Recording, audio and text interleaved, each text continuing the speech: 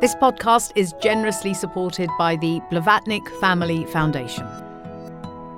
Hello and welcome to the third episode of the Baillie Gifford Prize podcast. I'm Razia Iqbal, and in this episode we'll be speaking to two distinguished authors, 2014 prize winner Helen MacDonald for her incredible book H is for Hawk, and Philip Hoare, who won the prize in 2009 for his book Leviathan, or The Whale.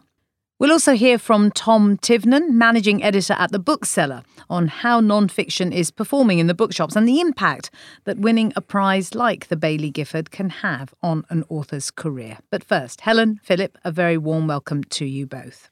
So, Philip, why don't we go with you first? Well, actually, I really think we should define each other, as that might be more fun. But and I think actually because there is at the heart of both of our books obsession. I don't think we could be writers if we weren't obsessive. We had a conversation, as you know, just before we came on air, which ranged from albatrosses to God knows what. But it's so I think, you know, the thing about writing a book which is non-fiction, which includes yourself in it, which immediately transforms the notion of being non-fiction, which is such a ridiculous phrase. I mean, I was doing a festival with Jeff Dyer down in Wellington, New Zealand. He says, you don't define poetry as non-fiction, do you? I mean, it's just, I'm not saying not elevating us to the level of poetry, but it's that sense, what is this thing we're trying to do? And I think in my case, I was looking back to my childhood relationship with the sea, which was a very fearful one. I never learned to swim. I didn't learn to swim until I was 29. I was very scared of the sea and what lay in it. And of course, the biggest and most fearsome thing that lay in it was the whale. And so it was coming to terms with that through a very roundabout way. You know, I'd already published 5-6 books by the time I came to the whale. And it's like the whale had been waiting there in the ocean for me. Helen, what about you? I'm not going to ask you to try and define Philip's book. Tell us about H is for Hawk. How would you describe it to someone who you would like to be drawn to reading it? Well, I guess the quickest way of saying it, which is not particularly encouraging, is that it's a book which is non-fiction, and it's about a miserable woman, a dead author, and a hawk. I'm not really selling it there, but it's basically the story of how I lost my father very suddenly. I was about 37. And I decided to deal with my grief by training a goshawk. It's kind of the Christopher Walken of the bird world, this sort of mad, murderous creatures. And, I don't recommend this as a way of dealing with bereavement generally. But so it's not a self-help book? It's not a self-help book. No, it's not a book like I was sad, then I got a cat, then I was happy again. So it's the story of this very strange and charged time where I tamed and trained this bird and watched her fly every day. And really went kind of nuts, and then came back to the human world. And then tied up with that story is the story of a very sad and phenomenally interesting person called T.H. White, a writer who's best known for his magisterial retelling of the Arthurian legend, The Once and Future King. And he tried to train a goshawk in the 1930s, made a terrible job of it. And I wanted him in the book. I wanted his voice in that book for lots of reasons, one of which was I thought that his story is a lesson in how we can all do great harm without realizing we're doing it if we don't have the tools to know how to love things, including ourselves. And also because I had this kind of issue with nature books generally. I wanted my book to have more than one voice in it. So many of the books we read about nature are a person sort of pointing out plants and explaining them to the reader, and then basically saying, aren't you lucky to have me explain this to you? And I wanted mine to be much more complex and much more kind of broken up. And his voice was important in that telling. And of course, Philip, in your case, the voice of Herman Melville and Moby Dick is very present. I'm going to talk a little more about all of that in just a moment. Let's go back to the time when you won this prize. And I think it changed quite a lot for both of you. So Helen, let's start with you. Do you remember the moment when your name was called? Yes, I do. For some reason, I'd gone to a hairdresser and had this ridiculous beehive. I decided that I was going to have a beehive hairdo for the Samuel Johnson Prize. And my mother came, which was adorable. And you have a very lovely gamine short haircut. I have a very short hair now. I've gone full short hair. But I remember trying to eat my dinner. There's a sort of dinner during the kind of, the beginning of the awards. And I kept forgetting why I was there and eating this delicious food and then remembering why I was there. And then I couldn't eat a thing. And then when it came that the book that I'd written had won the prize, I was absolutely thunderstruck. And one of the silliest things was that I was whisked away and for a whole round of interviews. There were phone interviews, there were BBC interviews, and all I could think, because I was so stunned, all I could think was, why aren't I having pudding like all the other guests? And it was so bizarre and just a classic moment of, not realizing really the magnitude of what had happened. It was phenomenal. It was so exciting. And I was so delighted, particularly for my editor and my publicist and all the people, because I think a book is like a boat. You can sail a boat on your own, but, it takes a whole crew to really make it go. Philip, What about you? Your memories of that moment? Well, my striking memory of it is coming in, and a friend of mine had lent me a Dior evening jacket. How fancy that you have friends who have Dior evening jackets, Philip. And most impressive. At which I thought myself was looking at the bee's knees, and the literary editor of the Telegraph threw a glass of wine over me, but entirely by mischance. But you know what? So you were soaked. I was soaked. I was sitting there like wonderful. Smelling of sort of wine. But the thing is, nothing prepares you for that moment when everything changes. And the funny thing was that I don't know where you did yours. Was it King's Place? Was it where the Guardian is? And it was funny because as soon as that moment, and it was announced, and you just become a different person. And I remember being whisked up this elevator and waving to my best friend and my sister who were sitting at the bottom, as if I'd been sort of somehow transported, like ascended to some new unearthly realm. And that thing about being interviewed afterwards, and you're in such a buzz, but you really, the party's going on without me. There was a really funny moment, actually. I was being interviewed and I really wasn't quite with it. I was so astounded and amazed. And I remember at one point I sort of faltered. And instead of saying that people, I wanted people to like my book, I think I said the people. And this terrible, terrible phrase reappeared in stories about me talking about the people. And it was just, I still cringe when I think of that, as if I'm some sort of minor royal, It was astonishing. How did it change your career as writers, Philip? What's really nice about it is that your back catalogue gets another look in, which is really nice. But it's just really exciting that people value books in that way. And actually, the knock-on effect is actually that you feel sort of you haven't been wasting your time. But actually, it's really nice to share that with people. And because you suddenly have a much bigger audience, I mean, it really does open up your audience. So, Helen and I are both really passionate about what we write about. I mean, we would be doing this if we weren't being paid for it, if we weren't winning a prize. So it's just a marvelous feeling that you feel wanted. I want to talk a little bit about the kind of genre-busting notion of both your books. That there is at the heart of both of them, as you say, Philip, obsession, but also there's an arc, there's a journey that takes place because it is also in part autobiographical. That there is something that happens to each of you at the end of the book, by which time you have transformed yourselves and in the process the reader has shifted a little bit. And I'd quite like both of you to say a little bit about whether you had set out to do that. Helen? I guess I tried very hard to tell the story that I felt I'd experienced. Now, it took me about 5 years to get round to writing the book because I guess I needed to become a different person. I was writing about myself as a character. I remember those days very vividly.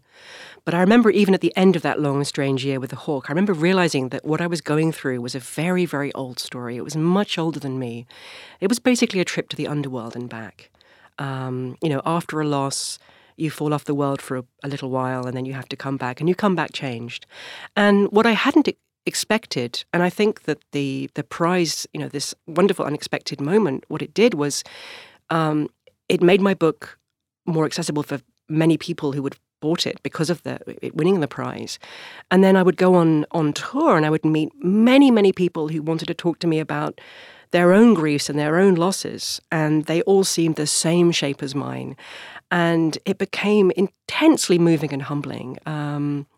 Just meeting people everywhere who wanted to talk about those things that had happened to them that are quite secretive things in today's culture. It's very hard to talk about loss and grief. It's interesting you talk about falconry as an addiction that's as dangerous as if I'd taken a needle and shot myself with heroin, which is so potent as a notion. I really did identify with that hawk, my wonderful goshawk called Mabel, who was kind of half leopard and half dragon.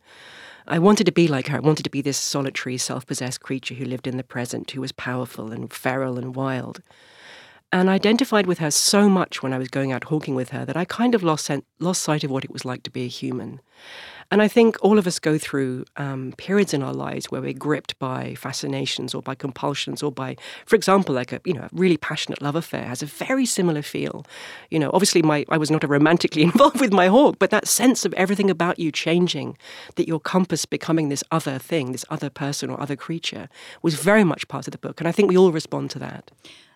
Philip, the obsession for you came at what stage? You've talked about your fear of the sea and learning to swim as an adult rather than a child, but the fascination with this vast mammal, I just wonder what you were thinking about when you were writing it in terms of your memories of that obsession.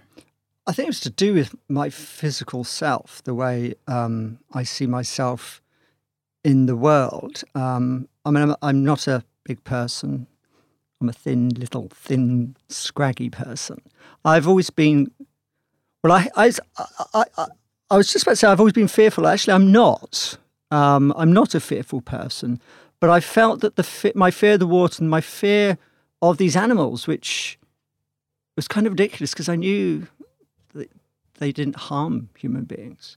But there was something that represented, and it was my fear of the future, I think, in a way, and seeing the sea, particularly, which is my 2 books after Leviathan have been about the sea, about the sense of the mortality that it represents. So it's full of life. It gives us life. Most of our air that we breathe come from it. It still has this residual, extraordinary safari park stock of animals, which are so remote from us. And yet when you're in the sea with them, as I am in the book with the whale, you're physically connected to them and therefore metaphysically connected to them. So the whale becomes a great carrier of so many things, of all the things we project on animals. Our whole relationship with animals is so messed up because of this anthropomorphization. But that's also glorious. That's such a beautiful segue into asking you to read the section at the end, which I don't think it would spoil it for anyone who hasn't read the book, but anyone who has read the book, and from hearing you talk about it in the way that you are now, just sums up so beautifully the relationship between man and the whale, but you and the particular whale. In a moment that seemed to go on forever, catching my breath in my perspex mask, my limbs frozen with panic and excitement, my body held in suspense, not wanting to go forward but never wanting to go back, the distance between us closed. The great grey head turned towards me, looking like an upright block of granite, overwhelmingly monumental. Its entirety was my own. That was all I could see, far taller and wider than me, the front end of an animal which, it suddenly occurred to me, had one major disadvantage over the puny human swimming towards it. It could not see me. What if it just kept on coming, the head down, bringing its ponderous dome to bear in my direction? Then I began to hear it. Click, click, click. A rapid series of sounds, creaking. I felt them rather than heard them. In my breastbone, my rib cage had become a sound box. The whale was recreating its own picture of me in its head. An MRI scan of the intruder, an outline of an alien in its world. I felt my body let go, and I peed into the water. A ridiculous thought passed through my mind. I had arrived unannounced, only to lose control of my bodily functions and piss on my host's doormat. Then, at the crucial moment, the head turned, bowing slightly, as if in identification. Not edible, not interesting. From sheer fear, the moment turned into something else. I realised this was a female, a great mother hanging before me, intensely alive. For all her disinterest, it seemed there was an umbilical cord between us. Mammal to mammal, her huge greyness, my unmothered paleness. Lost and found, another orphan. One of the things I love about that passage, and indeed about all your book, that seems to me really special and is kind of doing some of the things that I tried to do in mine, is that recognition throughout the book, as you were saying, that we have, we can't see animals. It's very hard to see animals without the layers of meaning we projected upon them. But sometimes, just sometimes, you have an encounter where all those human meanings just sort of push to one side and you can see the actual living creature. And those moments to me seem, some of the greatest epiphanies that can happen in a person's life is to see an animal as it really is. And that passage just, I've got tears in my eyes. It's so interesting that you respond like that, Helen, because you're in your book, it's so clear, this evocation of the hawk's psychology.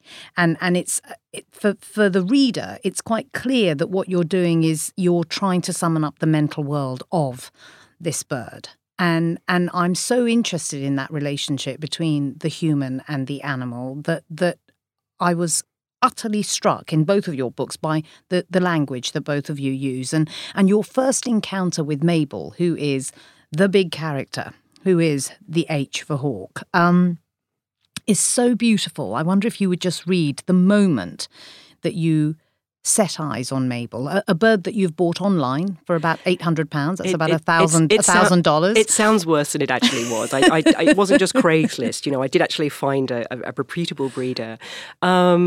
Yes, it was an astonishing meeting. And I mean, I don't like to sort of introduce really very much about things I'm going to read from the book. But really, this is a case of me trying to capture in language what this hawk was in that moment and failing over and over and over again.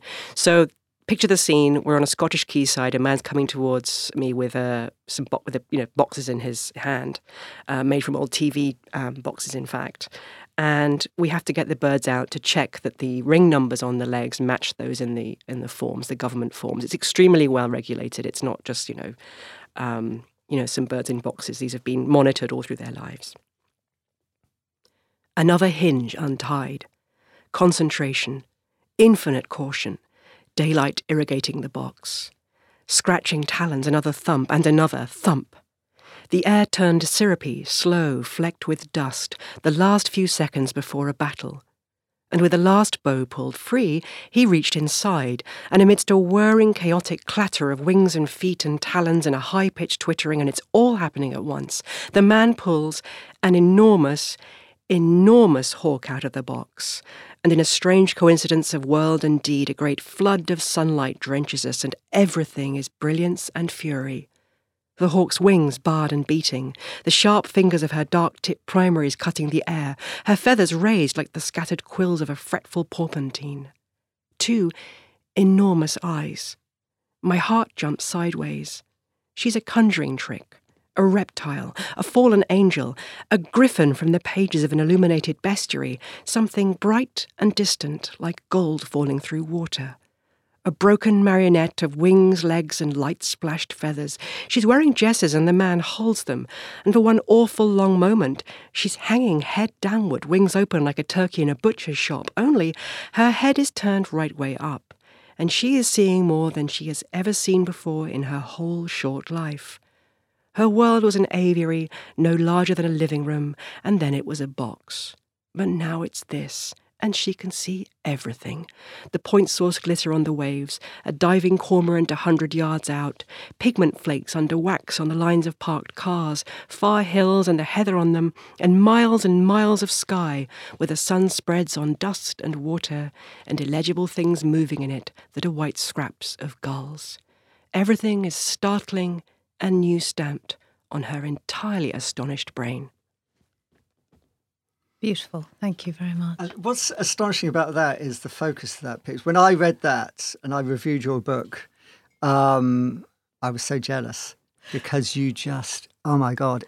And it kind of comes down to the eye. It's a bit like the bit in Psycho where you zoom. That's exactly like Psycho, my book. And there is something terribly fearful and exciting. What I was trying to do in that piece was really kind of, in that section, was really kind of take it along the same arc as the book itself, which is that I start off looking at something, and then by the end of that section, I'm inside the hawk's mind looking at everything. And that's kind of why I try to make it like that. But I like the Psycho analogy. That's really exciting. I'm really interested in the extent to which both of you consciously thought that what you were writing was an attempt to extend the existing boundaries of nature writing. Philip? Yeah, well, that happened for me a while back, actually. A book I wrote about a military hospital, which sounds really much less exciting than your premise that you just heard, the hawk and the grief. But and when I was writing that, a friend of mine who directed a film I made for the BBC about Moby Dick gave me a copy of W.G. Sebald's The Rings of Saturn, which I know... This is the Anglo-German writer who kind of did a lot of genre-busting writing, an extraordinary writer. And that was a total liberation to read that. And I'm sure it was for you, Helen, as well. It's astonishing work, really astonishing. Go on. Well, yeah, I mean, I'm one of those people that the family's always gone to Southwold on the Suffolk coast every year since I was tiny. You know, me paddling around, screaming and scared of jellyfish with, blue lips running out the sea when I was small. And then I read The Rings of Saturn, which is an account of Sebald walking this place that I knew like the back of my hand, and suddenly making it redolent with history, so rich, so strange, so beautiful. And I just thought, oh, wow, you can do stuff with nature writing that isn't what I thought. It is interesting, isn't it, that rumination, the mix of memoir, travel writing, literary criticism, quirky historical interventions and photographs, which is something that you've done, Philip. Yeah, and people sort of think that I've been subaltern in doing that. In fact, that really, for me, goes back to my love of childhood encyclopedias and the extraordinary effect that a picture on a page can have. I used to open my encyclopedia at the bit that dealt with fish, and when I saw this photograph of an anglerfish there, these fishes with mouths bigger than themselves and these strange luminous lures, I felt if I touched this picture, I might be actually dragged down to the benthic abyss with the actual animal. So for me, and actually reading Moby Dick, which I tried to read 3 times before I wrote Leviathan, and finally made it because actually I was... At that point, I sort of translated myself to New England and to Melville's mindset and to the mindset of these men who were doing these stupid, crazy, and at the time, probably very exciting things of going hunting whales. It's interesting because your obsession is not just with the whale. Your obsession is with Melville and with Captain Ahab. Yeah, and the way that we, and that is, I think in many ways, Moby Dick is has the first passages of actually natural history writing, really, in its modern shape and form. But the whole idea of it's more like because the book is an experience. Helen and I both write about experience. It's not an academic project. It's not. We're not delivering some sort of paper. It's something that we have to write about because it's something that's happened to us, and we want to work out what it is. What I find most interesting in both these books is that it is full of facts, but it's also full of myth. Helen, how important was it to you to leave the reader with some sense of what falconry is all about, not just the relationship between the human and these birds of prey?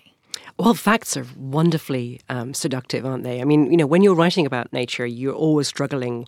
We've got this odd relationship with that wonderfully distant sort of authoritative voice that I loved in the books about nature from when I was a child. The book that tells you how it is. So I loved kind of writing a little bit in that tone. And I think falconry is a fascinating subject, and I wanted to get in, all the different vocabulary I wanted to. But I also wanted to get that little child in, that little child who was, slightly spectrumy, who learned all the terms when she was like sort of 7 or something and would recount them to her mother as she cleaned the, bathroom floor. So I wanted my own journey to learn about falconry and to understand the mythos of it and what it was doing to be in the book. I wanted it to be what I guess anthropologists have been doing for years. They've made it a reflexive account. The character in the book that's me is kind of dumb to start with. After she loses her dad, she's kind of like, she just hasn't got a clue. So the book, I think, hopefully, as I go through all the myths of falconry and all the dangers and all the different historical stuff, the character starts to learn about life. And I think that all authors really do have, it's a bit like philosophers famously who get a reputation by banging on about the same thing their entire career. I think all writers have got a subject. They've got a deep, deep heart subject. And I have a really quite worrying feeling that my deepest subject is death and mortality. And, and that's so twined up with love in my mind that I don't think it's possible for me to write about anything without those two things being present. So those are the great sort of myths at the heart of it all, I think, are love and death. And your training of Mabel does give you the grace to be happy by the end. Yes, she taught me an awful lot, and again, not in a simple way. So I let her hunt like a wild hawk, so I was basically seeing death, daily, and it's kind of gruesome. When a goshawk catches something, it just starts eating. It's obviously immobilized it, and at some point the animal's going to die, and I couldn't let that happen, so I'd have to run in and dispatch these poor creatures and put them out their misery, and I began to understand how tiny the borders between life and death are, and how short and fragile we are as humans. And, it's a bit of a kind of old chestnut to say that, but it's made me really aware of how precious we all are and how much, I think I've learnt to love the world and love people loads more since that happened and since the book was written. I think writing the book was very, very important in piecing together some of those issues for me. Philip, how did writing the book transform you, do you think?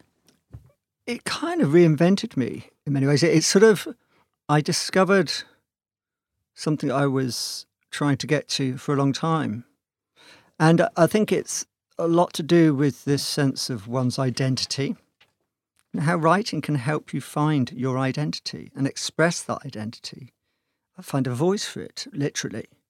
To do that through the kind of lens of the natural world is really, it's really liberating. Because you are both dealing with human emotions, because all of our relations to the natural world are filtered through us. But you're also dealing with a sense of responsibility, a sense of pure beauty, unalloyed beauty. John Fowles wrote a wonderful essay called The Tree, in which he said you can't write about nature. The moment of witness is all it is. You can't write about it. So in a sense, what Helen and I are trying to do is impossible. But we have to try and do the impossible because, we compulsive people. And but it is that moment of witness and of grace. And I think that's what you're saying, actually. It is very, very interesting. I grew up in a deeply non-religious family, and I kept reaching for the right words to describe certain things that happened in the book, certain encounters, certain intuitions, and there were no secular words that described them. I had to reach for religious terms. Things like grace, I think, are absolutely embedded in how we experience the natural world. Do you think that the best stories are true? That's the axiom that goes alongside this prize. Yes. We better say yes, hadn't we? Well, You don't have to. but what's true when it comes to a story? I mean, there are only a few stories, aren't there? There are only a few stories. And those truths that you have to really dig for and get to. Sorry, I'm talking too much, but when I started writing my book, I kept trying to be much more British about it, and I kept leaving the emotion out and thought people just want to hear about the hawk. And I kept coming up against this brick wall. And then I realized that I had to get to that truth that was how it was. And of course, that's very partial and very, centered in myself. But at the same time, as soon as I realized I had to be true to the reader, it began to flow. And I think readers know when things feel right. They feel honest and they feel true. It's also a sense of perspective, I think, putting, especially at this moment in human history, we have to realise that we do not hold dominion over the natural world. I was born and brought up as a Catholic. I still practice Catholicism, but this sense of this biblical dominion, it has been a disaster in many ways, as has the Enlightenment in a way, the combination of those two things, which we're still fighting over now. And I think it's this sense of knowing how little we are in that story, but also how much effect we can have on it. And for me, writing about the whale was falling into a story. It's a really interesting question because it's happening now. It's an ongoing story. Writing about T.H. White, writing about Noel Coward, as I have done, or Oscar Wilde, they're bookended by birth and death dates. This story is happening now. It's electric. It's exciting. It's extremely frightening because we don't know what's going to happen. And we have our part to play in that. One of the great things, it gets very depressing talking about nature, as you know, nowadays. But I always try to look at something positive that's come out of, this mess. And one thing that we have done is we have saved the whales in many ways. That we stopped hunting them within my lifetime. So it is that sense of being in the story. Whatever John Fowles says, I am so delighted, and all your readers are too, that you continued to write about nature in the way that you have. Helen, Philip, thank you so much. Really fascinating to hear your process of writing and also the genre-busting way in which you have dealt with talking about autobiography and nature and history and social history and so on. Thanks so much for being with us. This podcast is generously supported by the Blavatnik Family Foundation. Really interesting also to hear about how winning the prize has had an impact on book sales. Our next guest is Tom Tivnan of The Bookseller. Tom, welcome to the podcast. Tell us a little bit more about how non-fiction generally is doing in bookshops. Is this something that people are drawn to? Yeah, increasingly over the last few years. Last year in 2018, £882 million worth of nonfiction books were sold. Print books, I should say, were sold in the UK. That's a 5% rise on the previous year and the biggest sales peak in 8 years. And we've seen for the past 4 years an incremental rise in nonfiction sales. And how does it correlate specifically to nonfiction prizes? Well, nonfiction prizes can be a huge influence on a author's career or on the book in particular.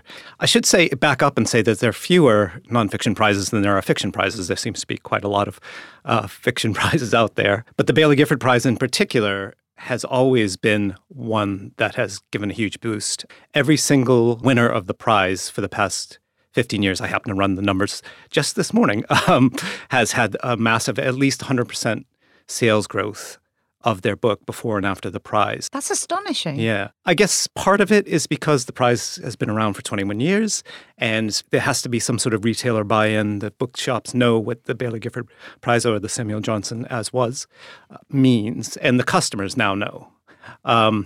But last year, Chernobyl, the book by Sergei Plokhy, rose 900% in sales from the week before to the week after. And this is hardback sales, which is incredible. And it's gone on to sell really well in paperback. The paperback came out in January. Helped a little by the Chernobyl HBO series, which isn't based on his book, but has been marketed in the shops. But yes, that seal of approval from the Baillie Gifford is one of the ones. And to be frank, it's probably the Baillie Gifford, the Booker for fiction, and the Women's Prize for Fiction are the three ones you can always count on, which retailers always put their oomph behind. Is there also an impact that's made on the long list and the short list? So it's not just the winner. Is the short list in particular gets quite a lot of... Yep, there is a boost. Also, a lot of these books are specialist, and a lot of them have been unknown beforehand. So many of them, and particularly they're often out in hardcover, will only be selling in a few hundred copies a week. Once they get the short listing, it goes up fivefold. And is it possible to talk about a particular genre that does better than others? Like in the last podcast, we were talking to historians, Anthony Beaver and Margaret Macmillan, and in this one, our guests have been writers who are really hard to categorise, but both Philip Hoare and Helen MacDonald, I think, did really well in terms of sales. There's a few things that are really driving the market right now. One is called what the trade calls, this is a bad term, but it's called memoirs that matter. All right, so it's basically books that are memoirs from people who are non-celebs, but that touch on certain aspects of a bigger issue. In many ways, Helen MacDonald kicked this off with H's for Hawk because her book is a memoir, but it's also about grief.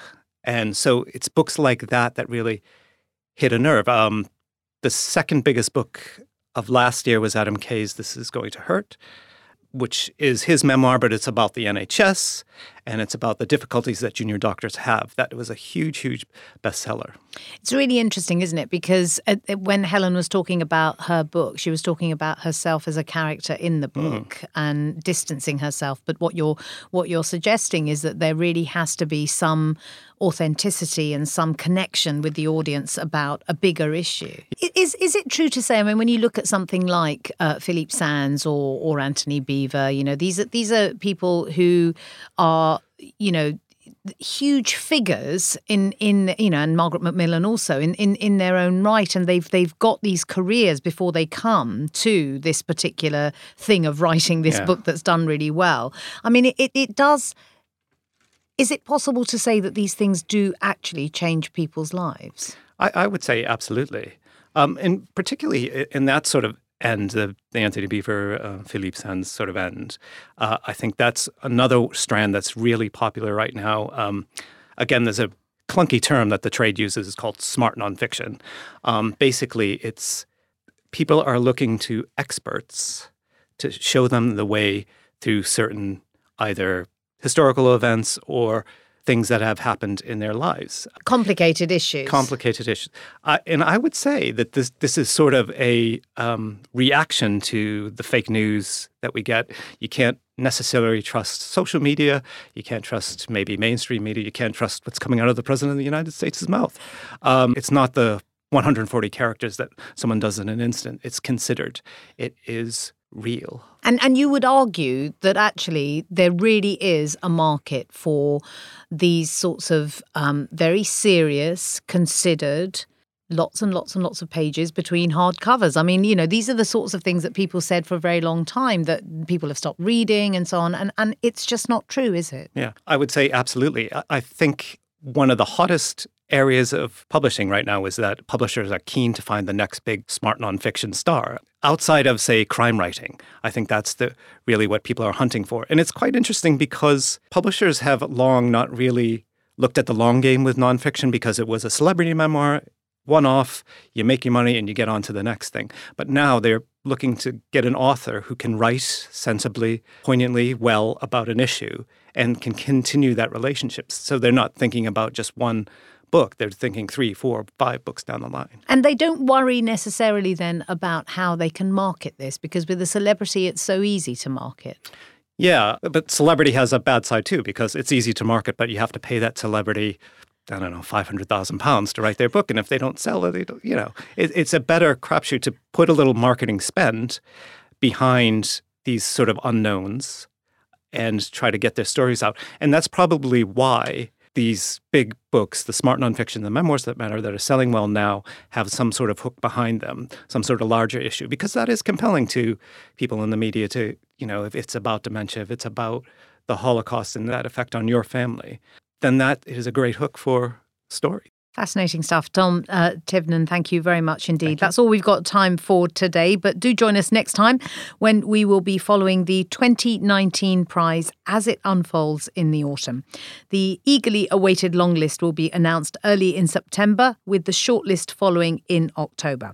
The 21st winner of the prize will be announced on the 19th of November at a dinner.